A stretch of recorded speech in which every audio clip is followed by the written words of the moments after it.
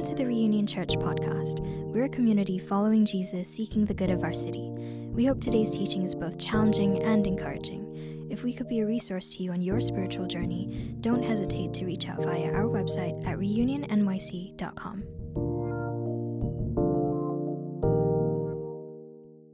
Today's teaching text comes from Mark 14, 1 through 11.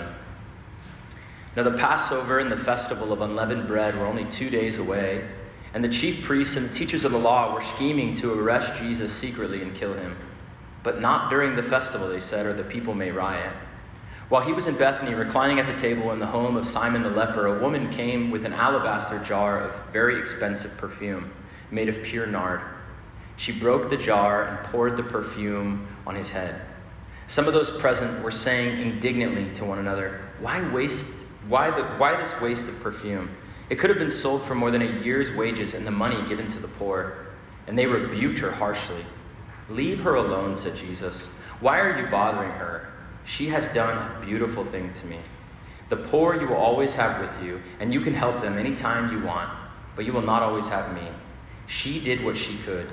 She poured perfume on my body beforehand to prepare for my burial. Truly I tell you, wherever the gospel is preached throughout the world, what she has done will also be told in memory of her. Then Judas Iscariot, one of the 12, went to the chief priests to betray Jesus to them. They were delighted to hear this and promised to give him money. So he watched for an opportunity to hand him over. This is the word of the Lord.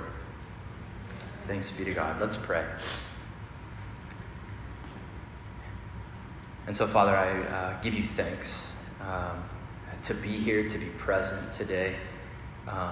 By meeting us here by your grace and by your Spirit, I pray, Father, that our hearts would be attuned to what you have to speak and to communicate, that our minds would be open to new ideas, that our minds would be open to being stretched today about who you are, and that we wouldn't leave here the same because we've understood something more about you. And so, God, may the words of my mouth and the meditations of my heart be pleasing in your sight. In your name we pray. Amen. So, in this passage, you'll notice there's some smells going on, perfumes, right? And our noses actually know a lot about nostalgia. I was walking in Hell's Kitchen earlier this week, and I was hit with this powerful aroma. The air was cheap cleaning supplies. It was cold, and it was like this yeasty bread. And I was like transported back to second grade in the cafeteria when I couldn't leave until I finished all my food. Like, I don't know if this happened to you. And then sure enough, I turned the corner and there was a public school. And I was like, wow, that was incredible. I'm sure you've had that a lot happen to you in the city. My personal favorite smell is, I'm from Arizona, desert rain. Desert rain is the greatest smell of all time. It's like dry and you're just longing for like a little bit of moisture and boom, it hits the ground and it brings up this aroma. Or I don't know about you, this is a little bit weird maybe, but winter is receding and that hot subway air is coming. I hate it, but I love it. All right? I hate it, but I love it. I don't know, there's something about it that just warms you up. I'm getting a lot of head shaking at me. What's your favorite smell, Marcellus? Tell me. I'm coming back to you. I'm coming back. He's shaking his head at me too much, all right? The nose knows nostalgia, all right? Well, according to one researcher, I read this in a Harvard journal this week. Smells are handled by the olfactory bulb, the structure in the front of the brain that sends information to other areas of the body's central command for further processing. Odors take a direct route to the limbic system, including the amygdala and the hippocampus, the regions related to emotion and memory. This is why smells trigger emotion and memory to us. And I have to wonder if that's not what happens in our passage today. This symbolic act, this gesture of faith poured out onto Jesus actually triggers for these early followers a memory, that smell. Sometimes I read the Bible and I read it without any emotion. Right? Like there's no emotion in the text and there's no emotion in me. But that's actually wildly unrealistic to what's actually taking place in the Bible. Jesus is heading towards his death. This symbolic gesture is in action, preparing him for his death. I would imagine this is a very emotional scene, which is maybe why this fragrance could be remembered. It's an embodied action. And we talk about this fairly often around here, but our faith is actually looking for an embodied response. We're trying to do spirituality with our body, which is what we'll talk about more in a little bit here. But I want to notice sort of two contextual things happening here. And I hope that, by walking through a whole book of the Bible very slowly like this, we're actually learning not only things about the text itself, but we're actually learning how to study the Bible as a whole. That would actually be a beneficial thing for us. What you find in this passage, there's 11 verses. Verses 1 and 2 and verses 10 and 11 can actually serve as the plot for what's happening. And this is like a geeky Bible things, but this is actually called a chiasm or a chiastic structure. The better way or the easier way to remember this is that it's a sandwich, all right? In a sandwich, you have bread, meat or something if you're vegan, and then bread, right? So bread, something, bread. The real sustenance of the sandwich is found in the middle, but what makes it complete is the outer parts. And so if you read this passage actually cutting out the middle parts, this story from verses 3 to 9 about this woman anointing Jesus, it would actually make perfect sense. You would hear about what's taking place, where they are, what's happening, Judas betraying Jesus, and it would be fine. But what the gospel writer has brilliantly done is the gospel writer has actually inserted a story right in the middle of it. And it's like a mind game almost. It's like a little technique or feature of writing. Basically, the gospel writer is saying, hey, I want you to compare and contrast these two individuals. They both say that they're following Jesus, but it looks wildly and completely different. But the writer never actually tells you that. They just give you the chiastic structure to tell you what that looks like. Here's what darkness looks like, Judas Iscariot. Here's an example and a model of faith. Here's an example of light through this woman. But don't forget about the darkness. I'm heading to the cross. All right? So that's one textual feature that's worth understanding in this passage, and we'll talk more about that at the end here.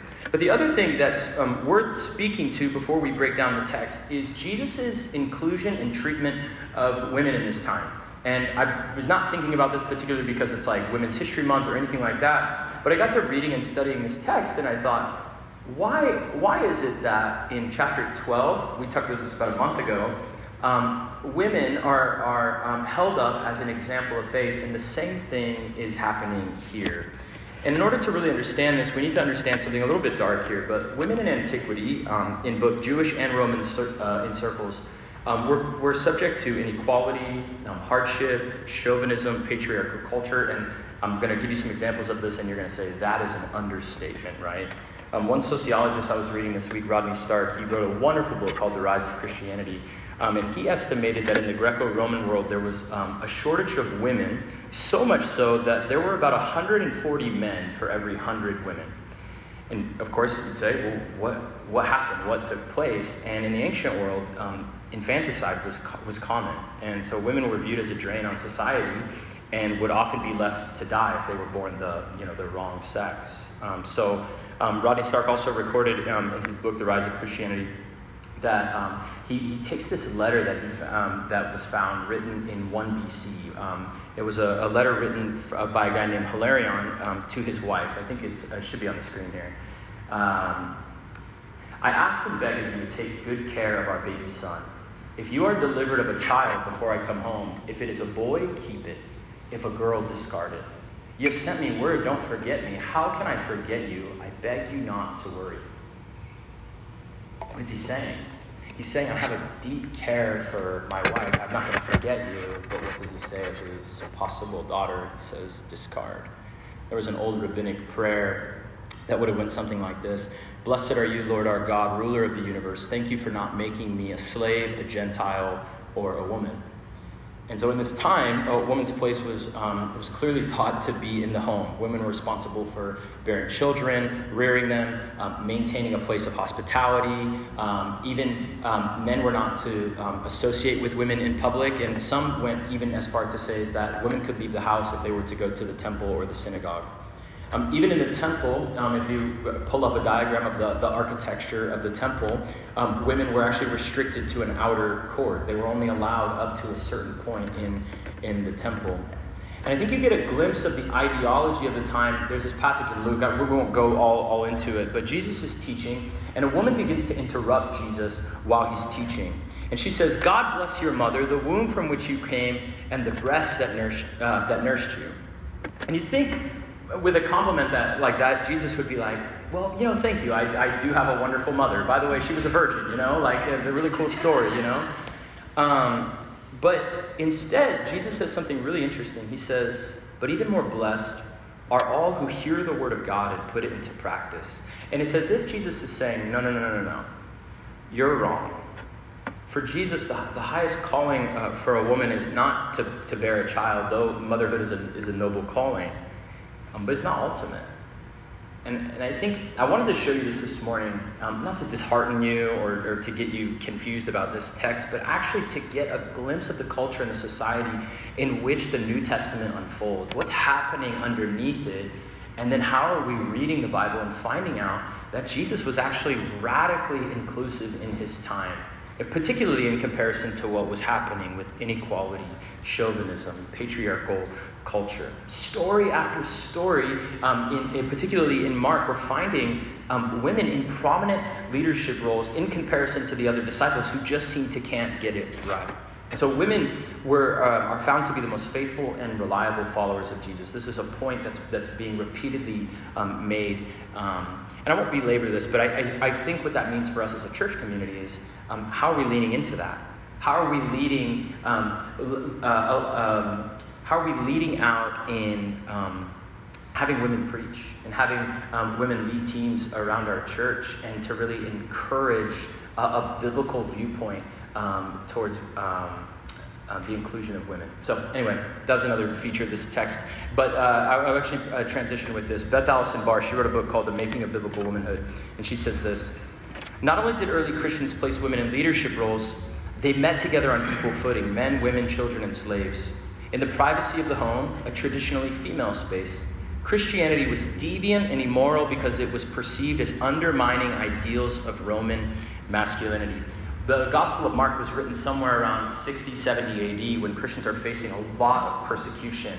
And so actually this begins to make sense. This would begin to pique the curiosity of the culture around them, which is probably why they faced additional persecution. And this right here is where we find Jesus in our text. It says he's reclining in a home in Bethany. He's already breaking down these cultural barriers. Bethany sits 2 miles outside of Jerusalem to the east. And here's what verse 3 says. "While he was in Bethany, reclining at the table in the home of Simon the leper, a woman came with an alabaster jar of very expensive perfume made of pure nard. She broke the jar and poured the perfume on his head." Notice this is interesting. We're getting selective details, right? That's what the Bible often gives us, is selective details. But Mark is giving us a lot here about the container. He's giving us a lot about the contents of the container, and he's actually giving us a lot about the cost of this. And so in the container, we have an alabaster flask or jar. It would have been made of material that was precious, something you would pay a lot of attention to, right? This is not something you keep lying around in your purse. This would be fragile. Also, you get its content. It says that it's made of pure nard. Nard is like an aromatic plant. I was reading this week that it grows on the foothills of the Himalayas. So this would have been an imported good, probably from northern India. So we're getting that it's fragile and that it's rare. And then lastly, we get to its cost. It would have been very expensive. I think Matthew says it was worth 300 denarii. In our text, it says it could have been sold for more than a year's wages. All right? And so it was expensive, rare, fragile, and expensive. In addition to what we were talking about before, women were by and large excluded from careers that afforded the possibility of having something like this. So what most scholars actually think is that this alabaster flask was actually a sort of family heirloom that was passed down. And so you wouldn't keep something on your person like this, which tells us when this woman comes to anoint Jesus, she's coming with purpose. Right? You hide this thing away. You keep this safeguarded in your house. But she brings it out to Jesus, which tells me that this is a premeditated act. She's decided that she wants to do this. Normally, you would bring this out for one of two reasons. The first being, you would bring it out and use it at your wedding. You could use it on your wedding night. It could be used as a gift to the family as in a dowry. Or if she wasn't married, it would be used for a death, her own or someone special in her life. And that's actually what we find in the text, is that she uses this and gives it away to a death that she finds meaningful. What are we finding in the text? It's a symbol, right? It's a symbol of something that's happening in her, or maybe a better way to say it would be that it's an outward expression of an inward desire. It's an outward expression of an inward love. Something has happened in her, and she has decided to do this. In a lot of ways, you think about this. Think about something you own that costs you a year's wage. I don't know if many of us own things like that anymore. But something like this would, in a lot of ways, represent some form of security to her, right? It's probably not all of her assets, but it's something in her life that she could look back on and say, if all goes awry in my life, I still have that, you know? If I lost everything in the stock market, I would still have that. I could live for a year on that. And so what is she doing? She's pouring out her future onto Jesus. I'll never forget, back in 2018, my wife and I, we felt called to start this church, and we had a house, a 3-bedroom house, and we were like, we're going for it. And we sold everything in our house. And it sounded really cool and exciting. It sounds cool now, even kind of to say it, but back then it was not cool. We sold most everything that we owned at a garage sale, and then we took all the contents that we owned and put it in her parents' basement on this carpet. It was like an 8x10 carpet, and everything that we owned was on that. And we were like, this is going to be amazing. We're going to go in faith and do this. But meanwhile, I think both of us are like really confident, but like our knees are shaking, right? Losing the things that we actually found security in. Right? Coming home to the comfort of that place that we knew, the first place that we lived in when we were married. And then, of course, we got pregnant. That's a whole other story, you know, so that adds to the insecure feelings that we had in that time. But I would say the primary feeling that we were experiencing in that season was fear. Because we actually had a lot of things that we were placing our trust and our security in, and we had to let it go. She's pouring out her future onto Jesus, and I love what the text says. It says, she broke the jar and poured the perfume on his head. The word broke there in the Greek is broke, all right? Like it's shattered. That's all that it means. The text doesn't say she like twisted it open carefully and like used a little bit on Jesus, but she was like, I'm actually going to abandon myself fully to this moment and to this scenario and give it away. It will never be used again. It cannot be sold. I'm never gonna have another occasion where I can give this. And it makes me sort of wonder. We don't get the answer, but it's like, how did this woman run into Jesus and it made sense to her to do this? Like, where was the grace operating in her life that she felt like, you know what, this inward thing that I have going on deserves a meaningful expression? And so, what does this passage teach us? What is God trying to say? God, what are you trying to say in this moment for us? Because I think this woman understands something about following Jesus and worshiping Jesus. And my question actually becomes, how does Jesus want to be worshipped? How does Jesus want to be worshipped? So, like, you showed up here today, maybe you've been to church before, you know, maybe you go occasionally, but you think to yourself, like, okay, I show up, you know, like, hopefully someone will meet me, and, like, we'll sing some songs, and we're going to learn some things, and I'm going to, you know, be both challenged and encouraged, and I hope all of those things are true, but I think it's almost worth asking, like, if we come into this space and really believe that Jesus is who he says he is, and he's going to do all the things that he's promised to do, how does God want to be worshipped? How does God want us to give our time and our attention and our affections and our very resources over to him in worship? So this is the question I want to answer for the rest of our time here. How does Jesus want to be worshipped? And I'll just say 3 things. The first is this. He wants to be worshipped, I believe, with an almost wasteful devotion. Here's verse 4. Some of those present were saying indignantly to her, or to one another, why this waste of perfume? It could have been sold for more than a year's wages and the money given to the poor. And I don't know about you, but if I'm honest, I can actually kind of get behind this logic. Like, just use a little bit, sell the rest, let's give the money away, let's do good things in our neighborhood. This actually makes a lot of sense to me. And then the phrase there, they rebuked her harshly, it literally means like they snorted at her. They were like angry. They raised their nostrils at her. And I don't know if there's anything that's sort of genuine here, but ultimately they end up demeaning the woman. But even more than that, I got to thinking about this. Isn't there a better use for the money? Aren't they also saying something about Jesus? Aren't they also, in one sense, saying, you know what, Jesus isn't actually worthy of such extravagance. I don't think that we should actually give ourselves over to him that much, right? But that's not what happens in the text. The lavishness and the extravagance and this sort of raw human emotion is too much for everyone in the room but Jesus. Look what he says. Leave her alone. Why are you bothering her? She has done a beautiful thing to me. The poor you will always have with you, and you can help them anytime you want, but you will not always have me. Leave her alone. She's done something toward my impending death. The point of her action, somewhere along the way, means that Jesus has made an impression on her, and she wants to respond to that, believing that she can actually give an act of expression. A meaningful impression always deserves a meaningful expression.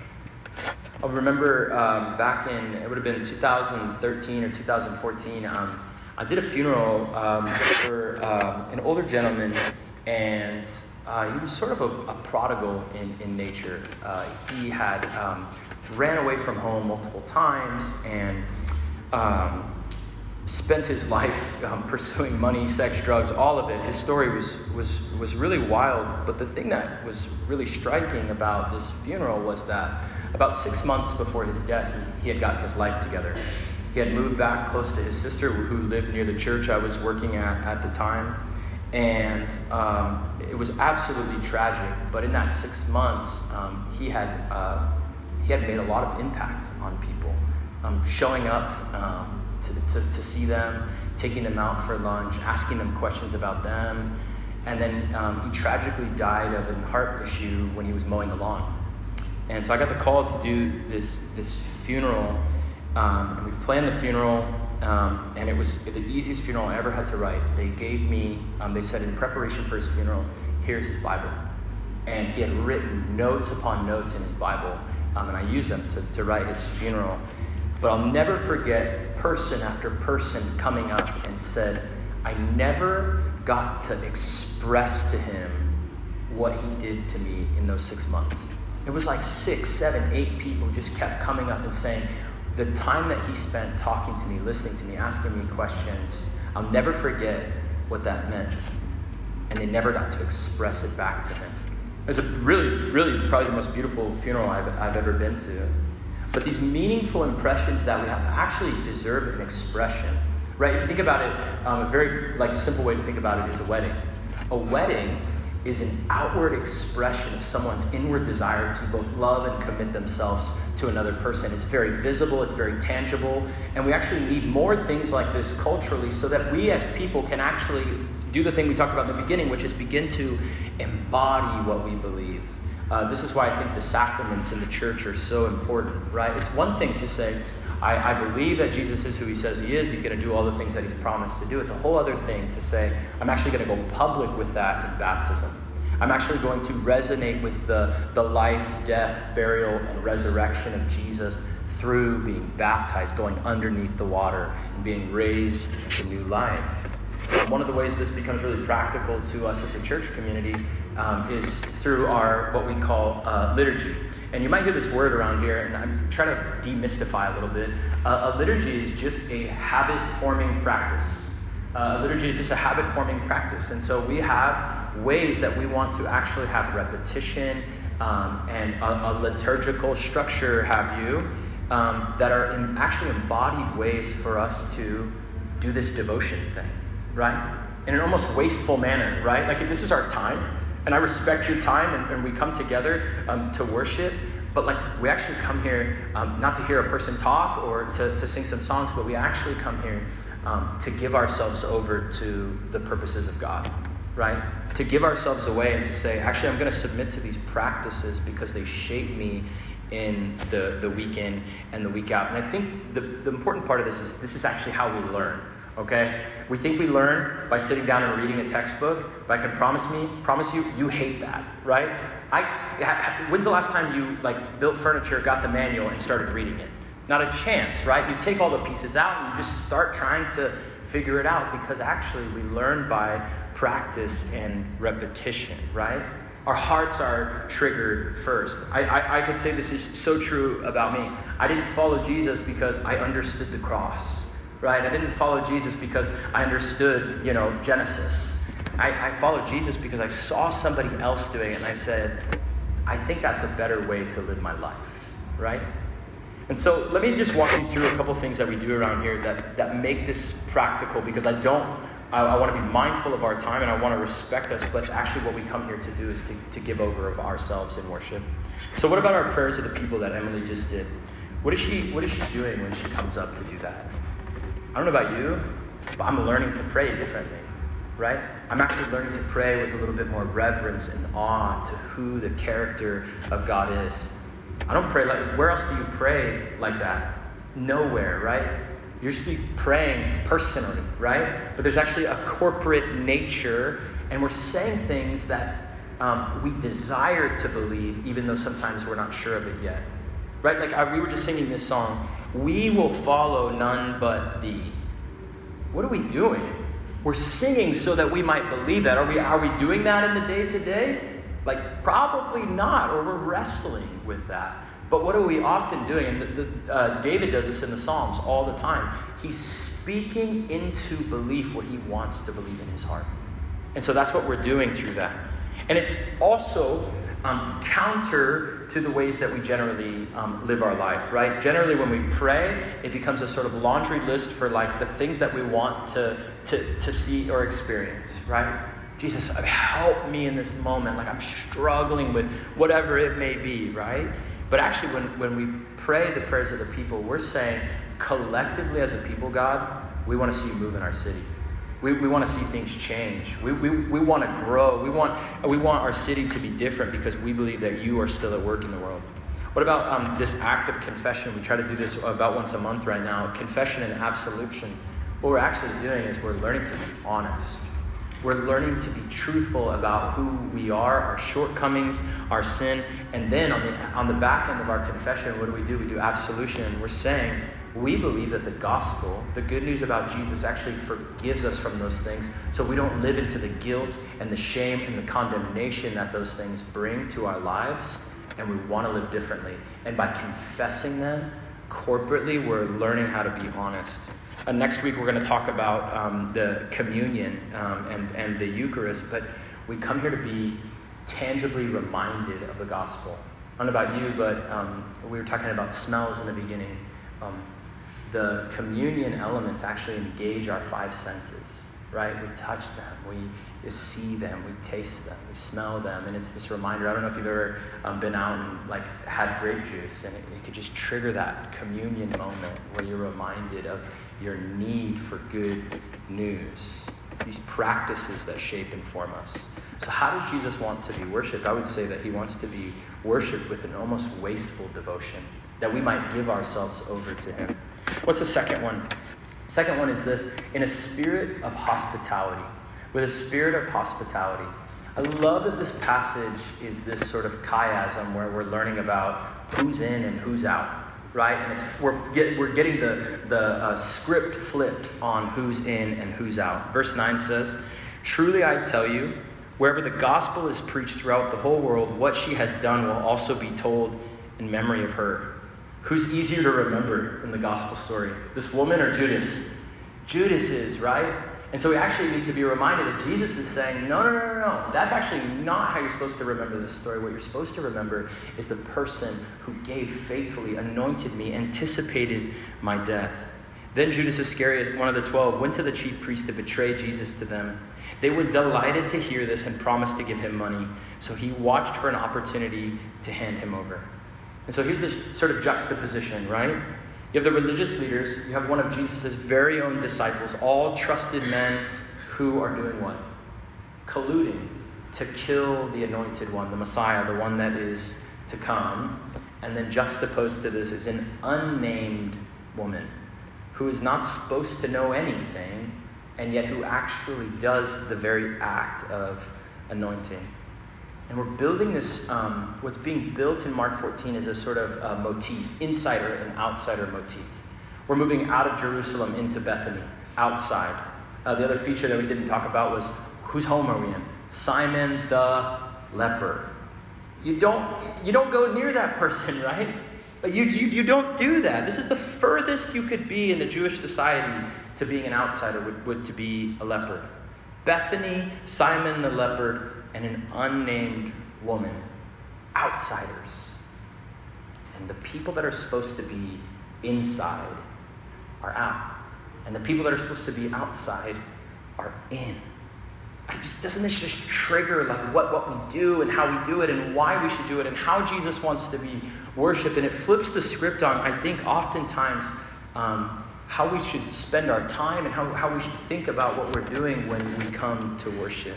And this is what hospitality ultimately does, right? If you enter into a new place or a new home, what is your longing and your hope? I don't want to be the outsider anymore. I want to be welcomed in to be included. But Jesus did not come to coddle self-righteous people. Jesus did not come to coddle self-righteous people. Jesus came to give his life away to make outsiders insiders. And I think that this is I don't know if there's a challenge in that for us or what, but like let's just say it this way. I want me to be more mindful of how I perceive who's in and who's out. In my language, in how I welcome people into a space that I'm a part of creating or a space that I'm new to begin to feel what it's like to be new in that space so that we understand that all people are actually welcome and encouraged to come from the outside to feel like they're on the inside. And one more word on that. I think the word that's really important in 2023 is the word safety. Can we as a church be safe places? Can our service on Sunday mornings be a place of question and exploration? But even further than that, what about our community groups? Our community groups can actually be places where we can come with our wrestlings and our struggles, our skepticisms and our fears, our brokenness and our questions, and to know that they're actually welcomed. And I think this is a really good reminder of that. How does Jesus want to be worshipped? With an almost wasteful devotion, with a spirit of hospitality, and then lastly is this, with an understanding of the gospel. With an understanding of the gospel. Verse 8 says, she did what she could. She poured perfume on my body beforehand to prepare for my burial. Truly I tell you, wherever the gospel is preached throughout the world, what she has done will be told in memory of her. I love that Mark chooses to bring in the larger story here. Right? This story of the gospel. Wherever the gospel is preached throughout the world, what she has done will be told. This is the last time the word gospel is going to come out of Jesus' mouth in the book of Mark. And what does this communicate? This story, her action, her deed, right? Jesus says her deed cannot even be forgotten. Why is that? Well, the disciples have been around Jesus, right? They've seen him do so many memorable things. But this is the one that is like, I want you to remember this anointing. The word here is prolambano, like she knows in advance. She understands what's about to happen. What is it saying? She understands the death. What did Jesus say over and over and over again? I'm going to the cross and I'm going to die, and in 3 days I'm going to resurrect. I'm going to die, I'm going to resurrect. He keeps saying the same thing over and over and over again. And the disciples say, they're still confused. They're still confused. They're still confused. It's like getting closer and closer and darker. And yet some unnamed woman in the gospel comes and breaks this jar. It's almost as if she's saying, hey, you know what? I know you're going to die, but I'm going to be a part of it. You're going to die, but I'm going to be a part of the story that you're telling. It's this weird sort of like prophetic moment where she actually understands. She came beforehand to prepare for his burial. She gets it. She understands the gospel. She actually has enough faith to say, I know that you're going to die. It's almost as if she knows, though, too, I know you're going to resurrect. I want to be with you in this moment. I'm going to be a part of it because I know the whole story. I know the story start to finish. And what an act of faith that she has to come and to give herself in this way a full understanding of the gospel. So here's what I want us to do. If you wouldn't mind closing your eyes. I want us to imagine this scene in our mind.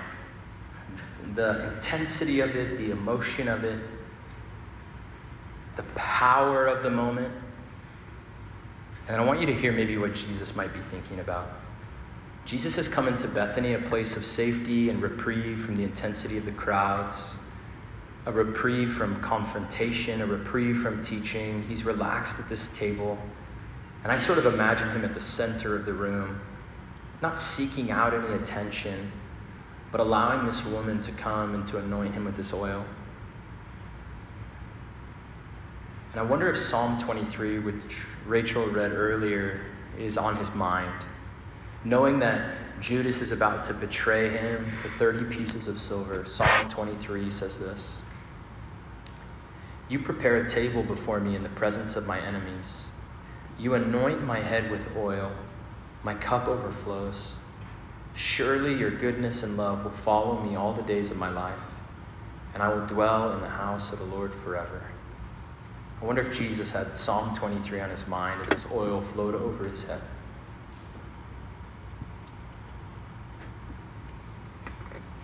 The band can come up. Let's pray.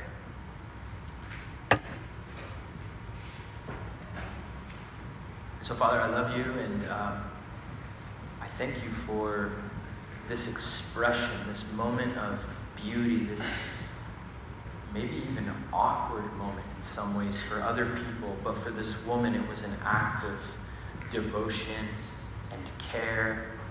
It was a moment for her to express the change that you made in her life.